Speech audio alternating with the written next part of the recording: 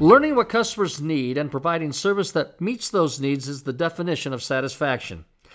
The definition is simple enough, and it is the one that most businesses use to drive their service today. Find out what the customer wants and provide it in the most efficient way possible. This is the basis of the transactions that occur every single day in our dealerships and, pretty much every service industry business. The people in the business are helpful in relation to the stated needs of their customers. Now, people working in exceptional organizations, they think about being helpful in a different way. Meeting the customer's stated needs is still very important, but the frame of reference for the work has greater depth. Being exceptionally helpful means that you, as a parts or service consultant, make every effort to connect to the customer's needs and circumstances. And the truly helpful consultant stays connected to the customer's needs until those needs have been met. Because of your training and experience, you are empowered to be truly helpful, and you can be your customer's advocate. Now, an advocate is a person who works on behalf of another person. An advocate is an intercessor, a person who comes to another's aid without being asked. An advocate has an insider's knowledge that is useful to the purpose of helping those for whom he or she is advocating. Hey, this is crazy.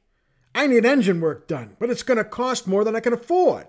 It's just my luck that the car is 3,000 miles out of warranty when this problem pops up. Well, there's an opportunity for the consultant to be the customer's advocate. So this car is in for some basic maintenance, but there's a lot of problems that need to be addressed. The front pads and rotors are shot.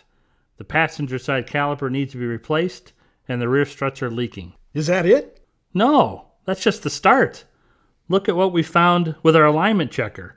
I can't even consider doing an alignment until the outer tie rods are replaced.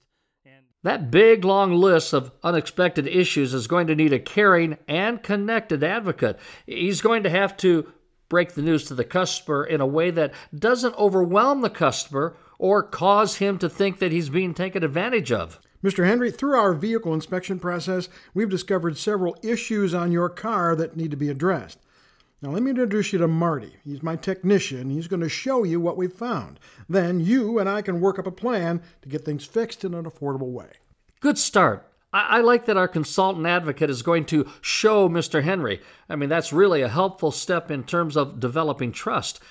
I also like that the consultant took responsibility for helping his customer develop a plan of attack that will restore the vehicle in an affordable way. It's clear to see here how our advocate's approach is decidedly different than, simply dumping the bad news on the customer with little proof and no concern of how the customer will afford the cost. And that, ladies and gentlemen, is what being helpful looks and what it sounds like.